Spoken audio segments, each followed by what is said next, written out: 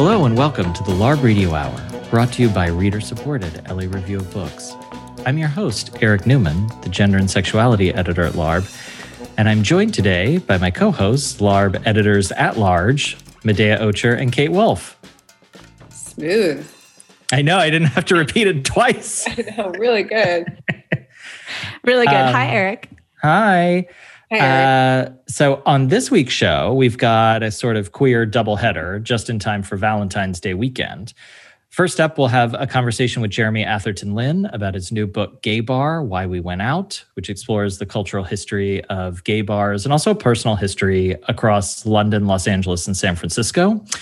And after that, we go deep into relationships, representation, and queer time with Brontez Purnell in a conversation about his novel, 100 Boyfriends.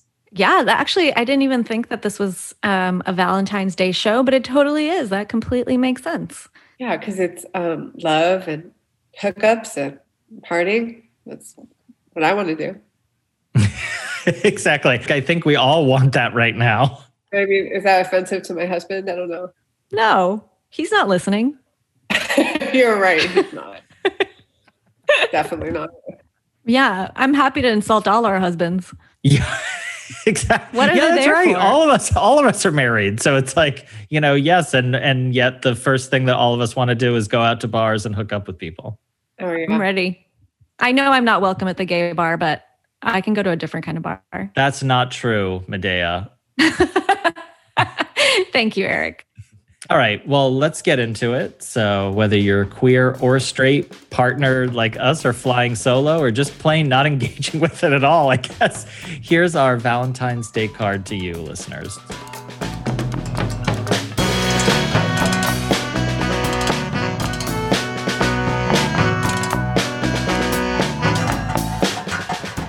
We are excited to have critic and essayist Jeremy Atherton Lin joining us remotely from London today.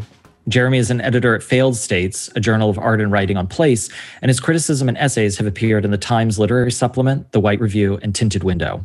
He joins us today to talk about his first book, Gay Bar, Why We Went Out, published this month by Little Brown. A sort of elegy for an institution that many of us have watched erode over the past several decades, Lin's book moves between London, San Francisco, and Los Angeles on a journey through the author's personal memories, recollections that themselves offer a window into the longer history of specific gay bars and the cultural changes that coursed through and around them. Gay Bar is no hagiography, however, and Atherton Lin is careful to parse the wobbly balance between the utopian promise of the gay bar and its real-world shortcomings. At once a place where queers can imagine coming together in acceptance, the gay bar is also often structured by the prejudices about race, body type, age, and social class that rainbow glasses might like to apply only to the outside world. At a time when many of us are sequestered in the confines of our homes and apartments, cut off from the previous social worlds that we enjoyed by lockdowns and pandemic restrictions, Gay Bar, Why We Went Out offers a thoughtful consideration of the spaces, encounters, and scenes that we very much miss. Welcome to the show, Jeremy. Thank you so much for having me. So I think we should start in kind of where this project started. It looked like it was shortlisted for the Fitzcarraldo Essay Prize in 2019. Is that right? 2018, I think, yeah. 2018. So you've been working on it for a while, and I want to hear a little bit about how you started working on it and where the idea came from. Yeah, aside from just going to bars. Yeah. Yes, I have, in a way, been thinking about it for a while, I suppose. But I also always wanted to hold off from committing to it until I knew it had a deadline, because I wanted it to be written in a concise period of time, because I wanted there to be a sort of sense of spontaneity, I guess, in it, and kind of discovery. And so it wound up being about 11 months that I wrote it within, even though there are fragments of it that started earlier when I was studying at the Royal College of Art, and then it was shortlisted for Fitzcarraldo. So that was in 2018. And 2017, 2016, around there, over half of the gay bar in the space of a decade. So it was in the news, in mainstream sort of broadsheet newspapers. And it was very much a part of the experience for many of us in terms of finding another place that you used to go to was closed. And I think for me, what it was about was there was a lot of as Eric said, kind of hagiography in the press about lamenting the gay bar as if it was a singular institution or had represented one thing. And I think for me, it kind of raised this bigger question about how I felt about it personally, seeing this representation of an identity that you have been given or have taken on, represented in cities. And so then these monuments are closing and the lights are going out on these gay bars, and you kind of begin to feel like what your affinity for that space or those spaces have been, how you identify or what your conflicted feelings might be about identifying with these spaces, and whether it represented the kind of end of gay identity as we'd known it. Just to pick up on that, obviously, as I said in the introduction, it reads like an elegy, and I think is self-consciously so for all the reasons that you're talking about in terms of changes in kind of London's gay bar life, which is true in almost every other major city. We've seen like the mass closure of gay bars. But can you kind of talk about that erosion? Because it seems to me, you and I think are roughly the same age, that the gay bar had a kind of centrality in gay cultural life in, let's say, like the 90s and very early 2000s.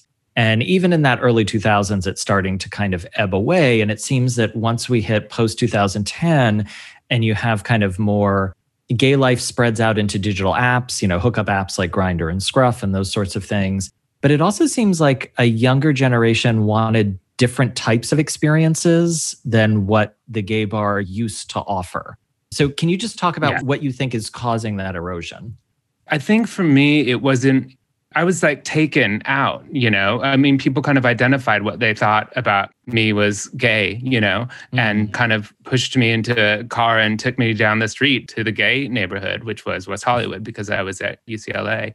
So that was this is the narrative that you tend to hear from maybe an older generation than us, which is there is this gay bar that is unmarked and has darkened windows, but everybody kind of, there's this tacit understanding that that's where it is and that that's where you might discover your true self. You walk by nervously and you circle the block and you can't bring yourself to go in. And then the next night you do. And a handsome man glances your way and a drag queen takes your hand and brings you to the stage and serenades you and you're gay, and it's like, so in a way for me, I feel like I'm very much a part of a kind of in-between generation where I don't think that I necessarily sought it out in that way, like this kind of intrepid adventurer. It was just that when people around me recognized that I needed to come out by coming into these spaces, I was sort of brought along and I kind of began to see how there is a public reality of gayness. And then I had to question how I identified with that. I'm not sure in which cases a sort of younger generation wants to be in pluralistic environments and wants to be in more kind of self-segregated environments. I think both actually exist in a lot of different forms. So I think it's quite natural for a lot of young people today to just socialize with I always have anyway, to socialize with people from all kinds of self-identifications. But then at the same time, there are these really niche sort of enclaves. There are places that you have to there's like a door checker. Like a gatekeeper. Yeah, and there are places that are specifically for, here in London, before the lockdown, there were places specifically for people of color and trans people and femme-identified people, whether or not that's, however that, I mean, it's interesting. I think that is absolutely right. I think that for a variety of different reasons, there is a drive amongst younger people and just culture in general to find more, I guess we would say, you're saying self-segregated or curated spaces, right? Sure. And part of on the one hand, I can 100% understand that. For in some ways, going to a gay bar, you felt like that in some way, right? In the sense that it's yes. I'm going to a place where I know that there are other people that, other guys that want to have sex with guys or into guys or are however else you want to define that. The bars with straight friends, it's you have no idea. It feels a little alienating. You never know. So I can understand that impulse, but it also seems like a kind of resistance to the random encounter or the chance encounter or different kinds of unexpected contact that seems to be going away at a time when apps and other kinds of digitally mediated community are atomizing us from anyone who doesn't think or experience life exactly the same way that we do.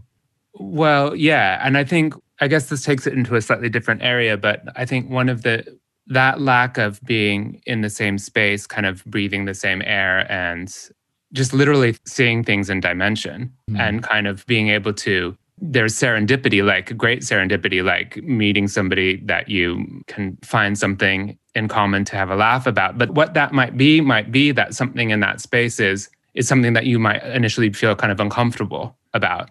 Like there might be a drag queen whose rhetoric is a little bit outdated. And as an individual hearing it, you feel a kind of discomfort. But then you're in this space where you maybe are trying to keep in mind that they're from a different generation, and you can see the reactions of other people in that space. So in other words, where I was going is that thing that you're laughing about, that you get along with somebody else, you meet somebody, it might be this comes from a sidelong glance about something that you feel a bit ambivalent or unsure about. And maybe that drag queen redeems themselves or digs themselves deeper. But you keep seeing things in a longer period of time and in dimension. And so you can see the nuance of it. And yeah, so it's like not TikTok, where it's like, what's the before and after of this 6 seconds? That's interesting because it also makes me think of how you start the book, where it's a relatively graphic sexual encounter, is how the book starts at a gay bar. So I wonder if sex in the book is also a sort of grounding method. Because if everything else is performance, if everything else is sort of put upon you and that you take up in a way, sex becomes sort of a pure act, that there's something grounding to sex and that it really grounds the identity in a way, right? Because the identity is, I like to have sex with men. And here I am doing that. Yeah. And because it begins in a dark room and it's sort of semi-public space, I do think there is a performative aspect. It's kind of like that kind of moment where you feel like you're watching yourself and maybe judging yourself and trying to take stock of your actions. And there's a feeling a little bit of, I think I established that kind of position that I think that I inhabit. I think I established quite early on in the book. There's a moment where I talk about a decision lagging behind the act. Yeah. There's a couple of different, one of the reasons it starts graphically is because I wanted the book to be homosexual, not just kind of gay in a way that was sort of safe and positive and political and successful. I wanted it to be homosexual. And I also wanted it came to me quite naturally, that opening, just because a bunch of those thoughts, weirdly, there's a lot of kind of literary flashes in the beginning of the book that did just kind of come to my head in a cruise club. But I also wanted to establish that it wasn't going to be about utopian spaces and that it was an exclusionary atmosphere in some ways. It was a men's only night. And I wasn't necessarily completely comfortable, even though there's like a free zone in that environment that was undeniable, if that's, something that turns you on. To pick up on something that you were saying a little bit earlier about like not wanting to sound romantic or whatever, there is actually quite a bit of romantic impulse in the writing and in the book. I mean, this is why I think it is also quite easy to call it an elegy, right? It's like a very loving, if ambivalent about very key and specific things. Yeah. Embrace of a place that seems to be receding from cultural memory. So what I'm kind of wondering is, A, when you feel romantic for the gay bar, what does that mean, past or present, in the ways that we've been talking about too, like real or imagined or hoped for, I guess? Are you missing most right now? I suppose where I'm coming from with that is that I don't sort of separate, I guess, romance in its Valentine sense and in its literary or philosophical sense from debauchery or humor, or it doesn't necessarily occupy a certain kind of space, like an Italian restaurant with a candle on the table. Like, it permeates like anything else. So yeah, no, I mean, I shouldn't feel shy about kind of a certain romanticization, even though obviously there's problems with a kind of rose-tinted glasses and a kind of dewy-eyed nostalgia for, and so on. Like it can be an impediment to progress. It's funny when people ask about bars that I want to be at or miss. I mean, I think there's a couple of the chapters in the middle talk a lot about. I was very cognizant of the fact that most readers probably have some kind of realm of imagery of what a gay bar is. And that hasn't necessarily always been my experience of a gay bar, or probably a lot of queer people who have gone out to a variety of places. And a lot of the environments that I wound up being quite fond of, probably quite evidently fond of in the book, are sort of mixed, or they're not really gay identified. But like, in the moment, they just felt kind of natural. I'm talking about sort of 2000s San Francisco specifically. And in the moment, that just felt kind of natural and sort of uneventful. But in a way, like that was a turning point like any other. Now that it's 20 years later, it's like you have to kind of take into account what it is to be a mixed bar in the early 2000s. It kind of felt like no big deal and just a slight relief, but it was a kind of minor turn. It's so funny that you mentioned that. That is exactly the kind of time period that I go back to, is when the kind of quote unquote gay bar, because you're right, it wasn't. It was a place where your girlfriends could, everybody was drinking Sparks. Everybody was kind of more or less fluid. Places like Trash Bar or Plan B and those. Yeah, I went to one in Brooklyn that I feel like was kind of like, I'm trying to remember. Well, there was Metropolitan, but that was much more specifically a gay bar. Okay, like I feel like you didn't tend to see women there as much. Right. But that I think you're right about the periodization, that was definitely an early 2000s thing. And I always go back to that because it was like, this felt very free in a way that didn't seem ersatz or performed. I mean, obviously, there was a lot of dressing up and all of that kind of stuff, or dressing down. Yeah. And it really felt, there was a place in the East Village called The Hole that it seems crazy and irresponsible now, but it was like $10 all you could drink all night, which was insane. But it brought together, because of that, like a group of people that I don't think you could have ever gotten together in one room otherwise. Yeah. And which I don't think you wouldn't necessarily, like I say this about the Rafifi, the kind of club night at Trash Bar that I used to go to, where I met my husband. It's like we never would have been paired on any app or any dating service. And it was just pure coincidence that we happened to, like, if you looked at us on paper, and maybe that's why we fought intensely for the first year that we were together, it's like it would never have worked. And missing that kind of space where it was possibility, not perfect, but things felt possible. Yeah, definitely. And I just miss bars with patios. I mean, beer busts, Yes. Yeah. Well, that's a San Francisco thing more, right? Yeah. You ask a question at the very beginning of the book that I wanted to see what your thoughts were on it. You write, I had to consider whether gay bars promised a sense of belonging, then lured us into a trap. In a gay bar, am I penned into minority status, swallowing drinks that nourish my oppression? Have gay bars kept me in my place? I wonder if you could talk about that question, and how do you think about that now? I think that was partly inspired by a friend of mine who told me in passing after a drink one night that he was attached to his oppression.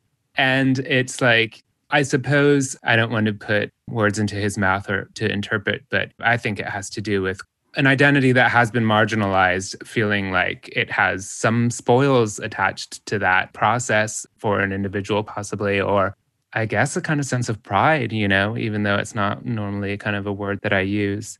That makes sense because it designates a sense of survival, the ability to survive despite circumstances. Yeah. I'm sure there's plenty of people who the idea is always a kind of obliteration of identity, right? Or of specific group identities. And the goal is always utopian pluralism that involves a kind of assimilation of all identity, But yeah, I mean, I think you just, in a gay bar, you are just kind of conscious of the way that you inhabit your gay. And I suppose it really has to do with a sense of self-consciousness about reverting to type. But there's I kind of am quite free about embracing that in the book as well, about how that is, the joy of that is because it's never, even when you feel like you're reverting to type, well, I'll speak from my experience. Reverting to type is kind of inevitably challenging that stereotype or archetype.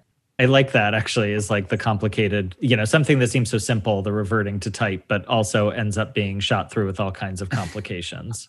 So, Jeremy, one last thing is, your book is predicated on thinking about going out as a form, and staying in at sort of the opposite of that, as a form of building and maintaining community.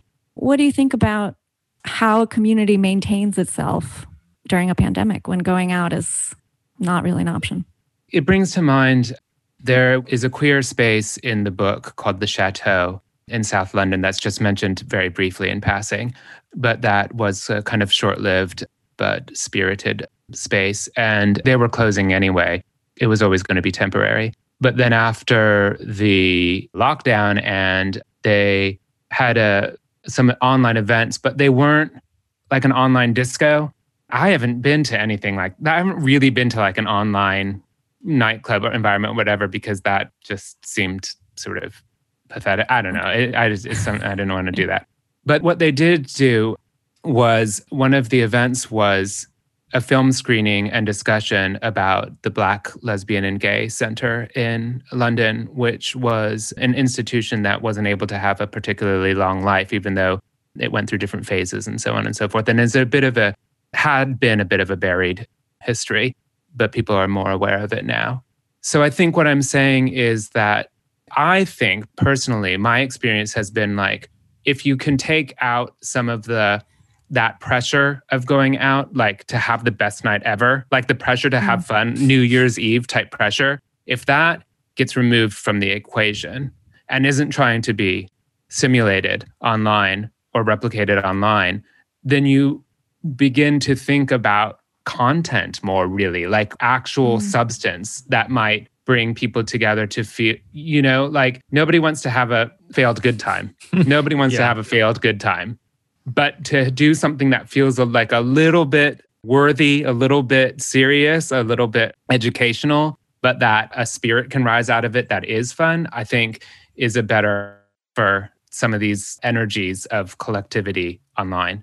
That's such a lovely thought, actually. It does sound to me much better than dancing alone to a Zoom disco or something. It's like everything, like our desire to go out right now, it's like one constant New Year's Eve that you can't be bothered to deal with, Yeah. It's like perpetual disappointment, Yeah, and that's a good place to end, right where we started, at being disappointed. Yeah. That can be the theme. It's very much this book, but also very much 2020 to 2021. Yeah. Well, I mean, there's an element to the book. It's funny because a lot of people tell me that the book makes them want to go out and party, and that they're only like a kind of wallflower, bummed out, come down aspect to it too, but not to undersell it. But that's the balance and mix of the gay bar. That is what it is. It's hope and disappointment. Thank you so much for joining us, Jeremy. It's been wonderful having you on the show. Oh, thank you so much for having me. Thank you, Jeremy. We've been talking with Jeremy Atherton Lin, author of Gay Bar, Why We Went Out.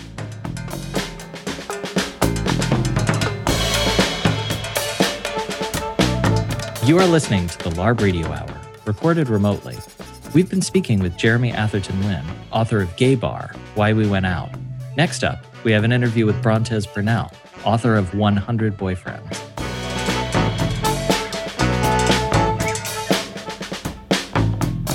We're thrilled to have Brontez Purnell on the line with us today. Brontez is an Alabama-born, Oakland-based writer, musician, dancer, filmmaker, and performance artist. He's the author of several books, including Since I Laid My Burden Down, and what is perhaps one of my favorite titles of all time, Johnny, Would You Love Me If My Dick Were Bigger? Brontez joins us today to discuss his latest work, 100 Boyfriends, a novel, though I think we'll talk a little bit about what form means for this book, comprised of a number of vignettes in which shifting unnamed narrators recount the agonies and ecstasies of finding love, making connections, and sometimes just plain getting off. Variously set in the wide open world of the streets, the confines of private bedrooms, bars, back rooms, cars, bathhouses, and everywhere in between, 100 Boyfriends lasers its focus in on the minutia of our relationships with others. Putting pressure on what defines durability, affection, commitment, presence, and pleasure in the queer world that it brings to the page, 100 Boyfriends limbs big questions about race and sexuality without ever reducing them to simple answers. Indeed, it leaves many of those questions open. By turns moving and sexy, 100 Boyfriends is a testament to love in all its forms and possibilities. Thanks so much for joining us, Brontez. Thank you. For sure. So yeah, Brontez, I wanted to start, like Eric mentioned in his introduction, with the structure of this book. I was surprised sometimes by the way it would move between third person and this kind of just scroll of places and people, and it worked well. And then I wondered what was important to you about considering it a novel as opposed to another form of text. Well, it just felt more complete. And a lot of people ask about it moving between first and third person, but it's like, when I was young, I read that in a Grace Paley book, or Grace Paley.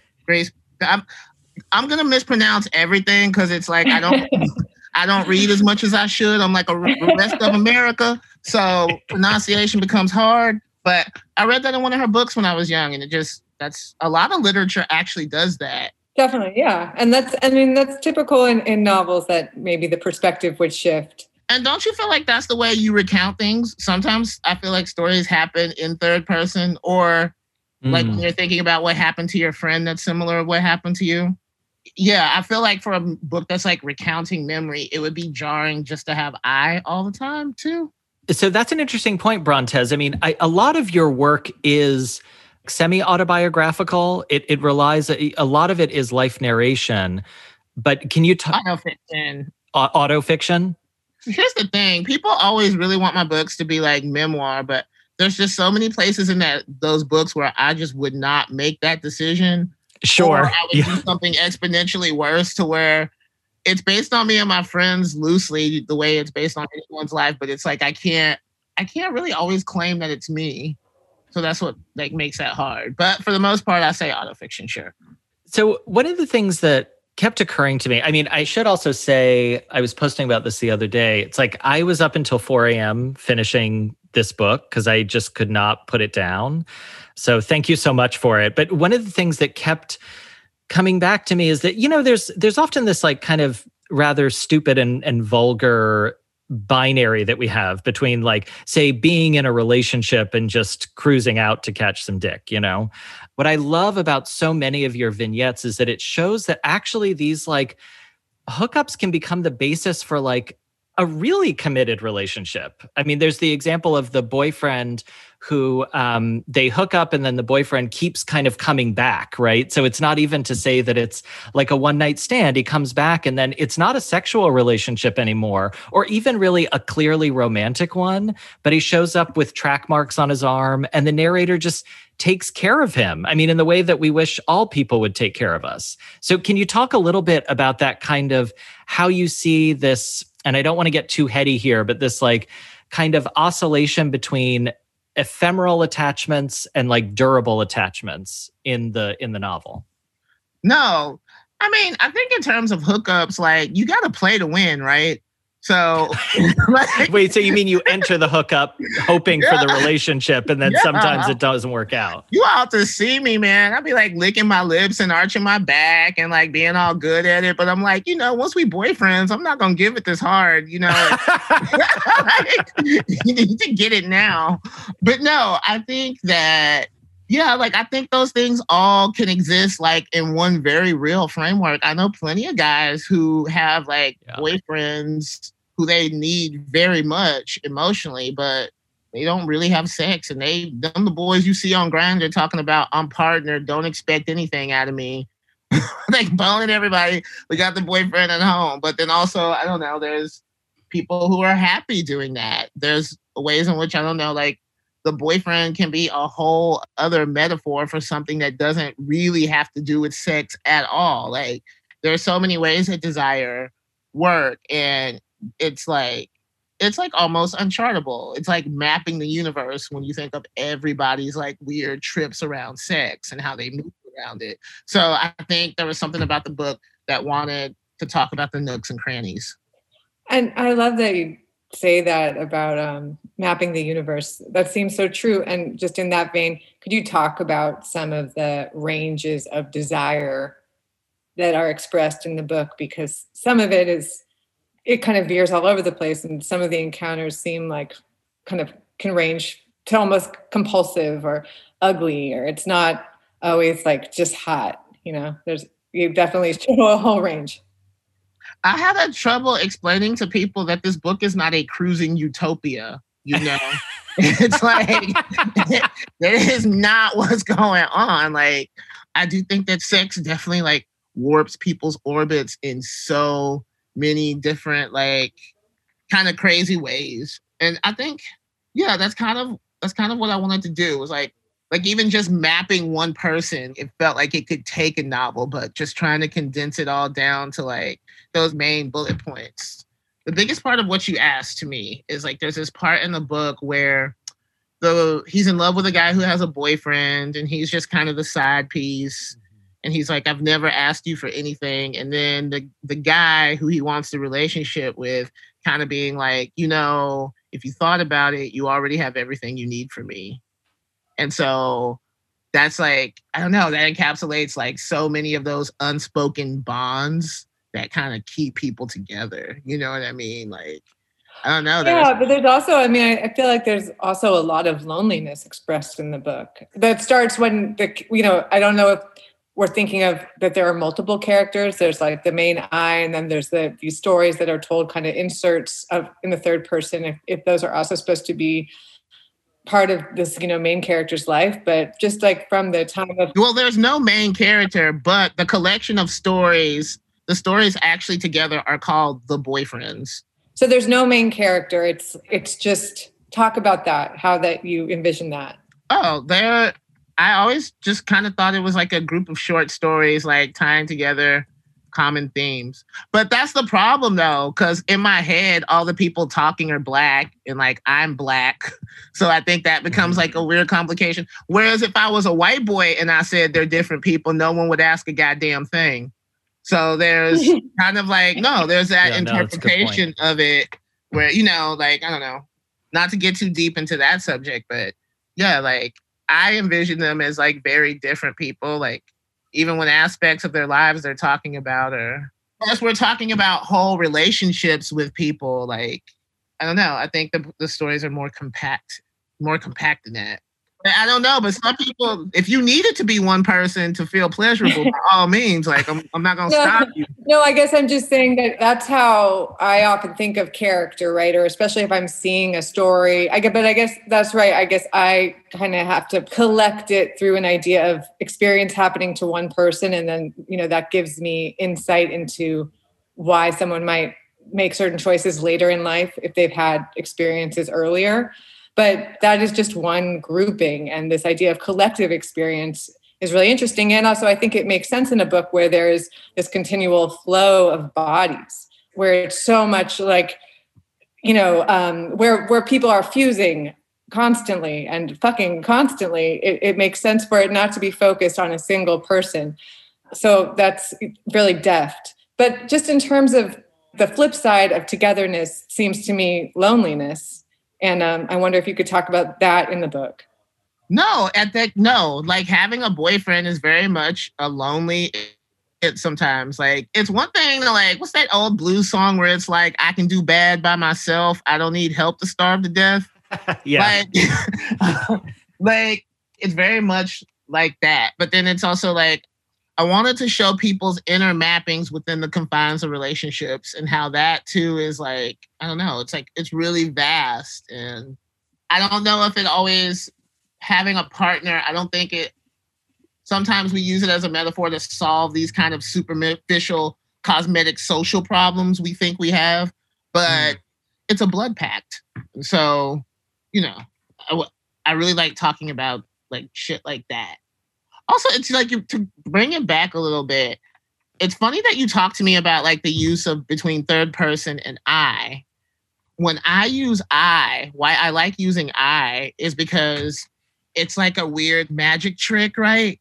You think, of course, when one part of your brain, one person is like telling you a story in first person, but if you're reading I, you become the I. Like, you can actually sit yourself in that character. And so I think that's sometimes why I make that choice where I'm like, no, I don't need someone to observe this character. I need them to be this character to understand these choices that are being made. So I think I get that. It's like an invitation to like inhabitation. So that No, it's like, totally. yeah.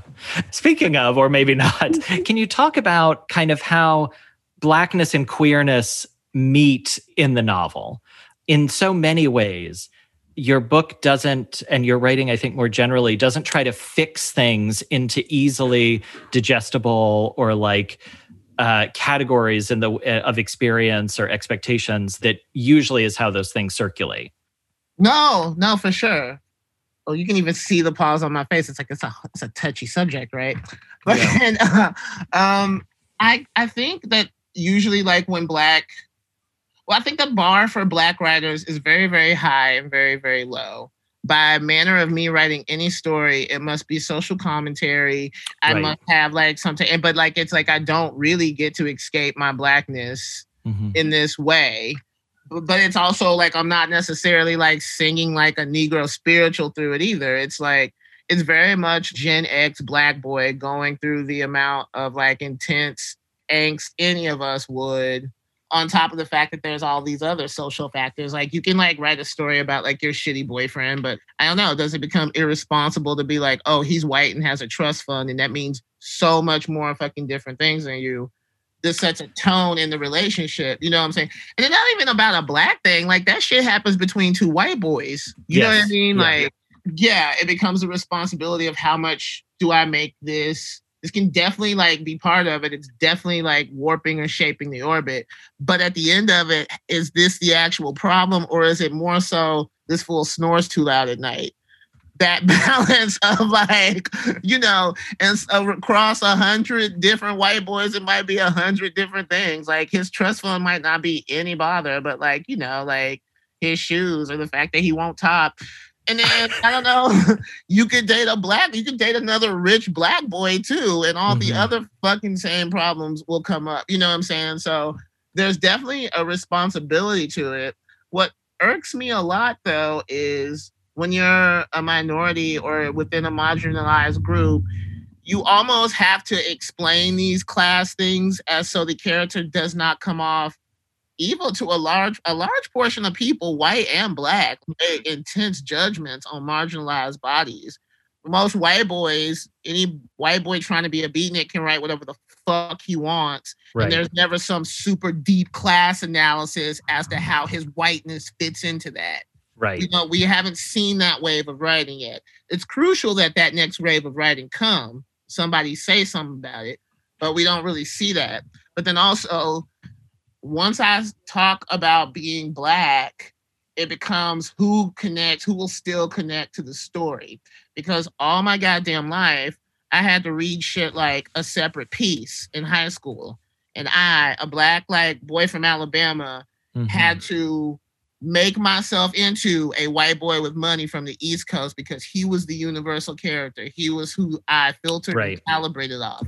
I had to be him. Whereas like some white people read a Black character and there's this immediate shut off like, oh, I don't understand this. I'll never be able to understand. Not my experience. Yeah. But then part of it is like, no, you won't understand maybe A and B, but X, Y, Z. No, you'll understand a lot of it. Like, you need to be able to fucking privilege him as a universal character also. So that's the kind of task I have with that, which is an important one, which is actually the work. Do you think that the challenges that you're outlining, like, have they changed? Like, do you see like real change, or do you feel like it's more this kind of surface level changing same?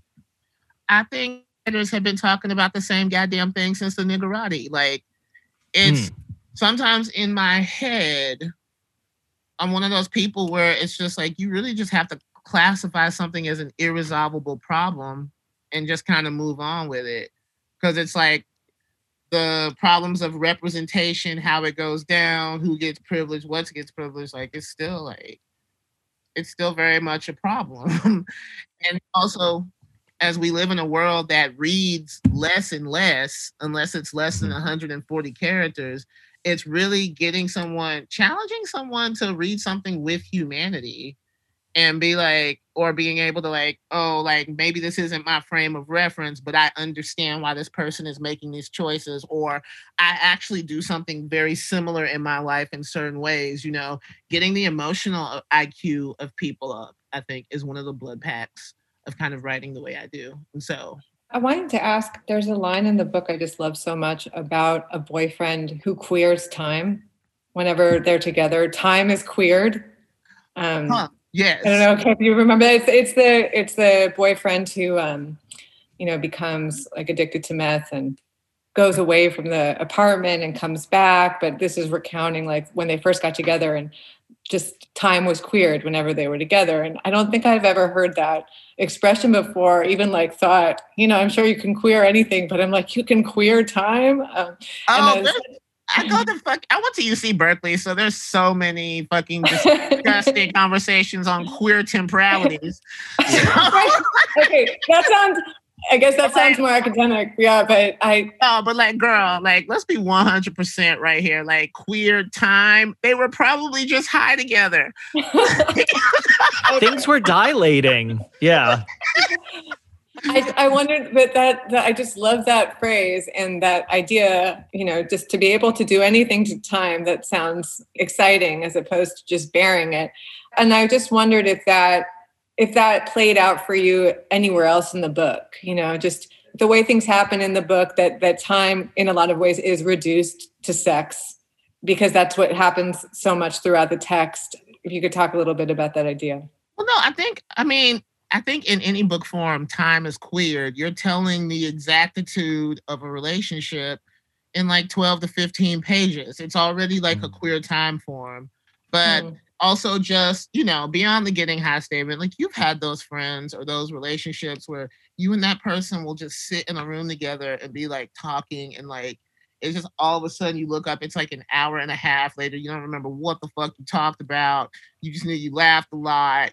Time moves faster, or the person where things are really heavy with and you can't, there's a block there and it just seems like every minute feels like an hour. Like, I think it's very easy for two individuals to kind of warp each other's sense of time.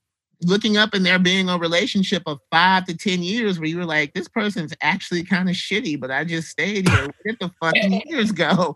Like, dude, like, if it were quote unquote memoir, we would be talking about the experience as you had gone through it, and since it's a novel, we're talking about the experience more in the abstract.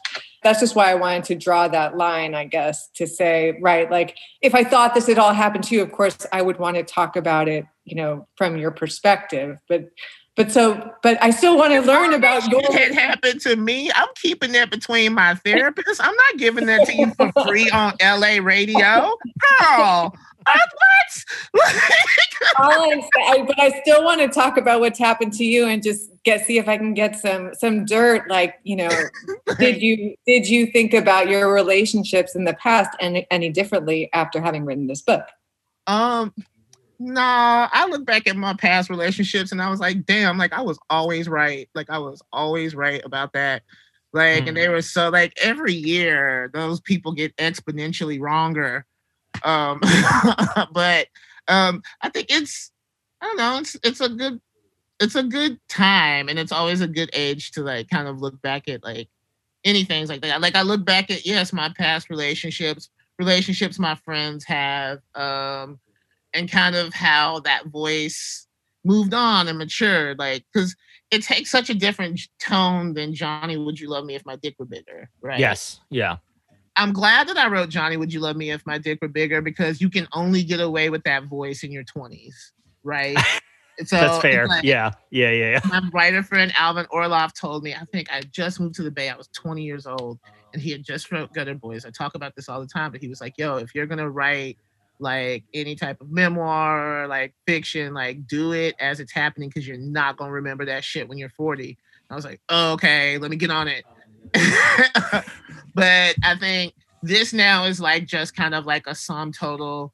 There's something about 100 Boyfriends that's actually a huge like telescope back at like a whole organism, like a whole body of something, and being able to like comment on it and chart it. You know what I mean? Like as far as like just like lived in like visceral experience, of course. But who can read that book and not be like, oh, I've definitely been through that situation with somebody specifically. So 100 Boyfriends is all of us. Like, For sure. Yeah, that's what I was going to say. There's several boyfriends that I can locate in 100 boyfriends. okay. But as we, to kind of wrap up here, one of the things that I think stuck with me, now admitted it was 4:30 in the morning, so I was bleary for a bunch of different reasons. But, as I was... Time queered. Yeah. Well, but actually, I think that is... there's something about, I think... queered relation, I guess, which is the kind of, and I want to be clear, I think sometimes we're like, oh, well, gay men have this particular perspective or whatever that's unique and nobody else has it. Not true. But what I like about this is that 100 boyfriends, in the way that readers will be able to see their own relationships reflected there or learn about other relationships they've not had or think about things differently. What I like about it is that the boyfriend we tend to think of as like, oh, that was my boyfriend from such and such, right? It's in the past. It's this other thing. It doesn't impact me. But the narrator that you have written variously throughout the book actually continually experiences these men, right? And sometimes that's the person physically comes back, but also other times it's just, and I have experienced, and I think everybody has experienced this. It's like, it can also be, you're in the grocery store, you're in the line at CVS, and you're suddenly like, you see a stick of gum or something, and you're like, oh, that reminds me of like Joey. That reminds me of this. So can you talk a little bit about that, about how it's like, in a sense, it's like living with 100 boyfriends in a way that doesn't allow them to purely be past or necessarily be totally present? Oh my God, like, girl, like when you in bed and like you can feel some of them on top of you sometimes. Like you'll get a flash of memory and you're just like, oh my God, like God, Lord, I'll never let him go. Like that's so crazy. Or like seeing someone that looks like them somewhere. Yeah. And like, or even like stalking the Instagram and like as much as you hate them, there'll be that one cute picture and like your heart stops a second.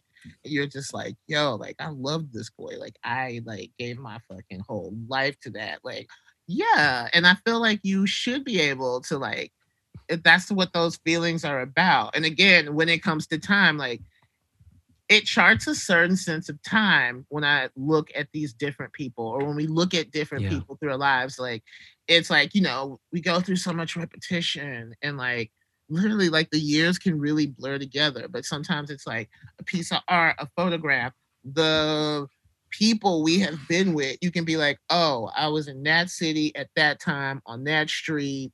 This is what was going on. I was working there. You know what I'm saying? Like they do become like these weird milestones of how we mark our lives, And so sometimes I think we just have to give honor to that and like kind of like talk about that and hash what that was about out. So that's my favorite Valentine's Day card.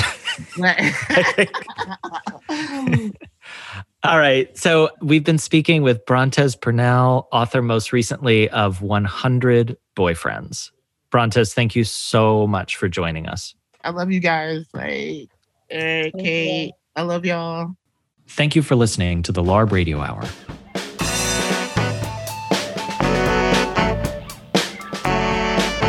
Subscribe to our show on Apple Podcasts, SoundCloud, Spotify, or wherever else you get your podcasts.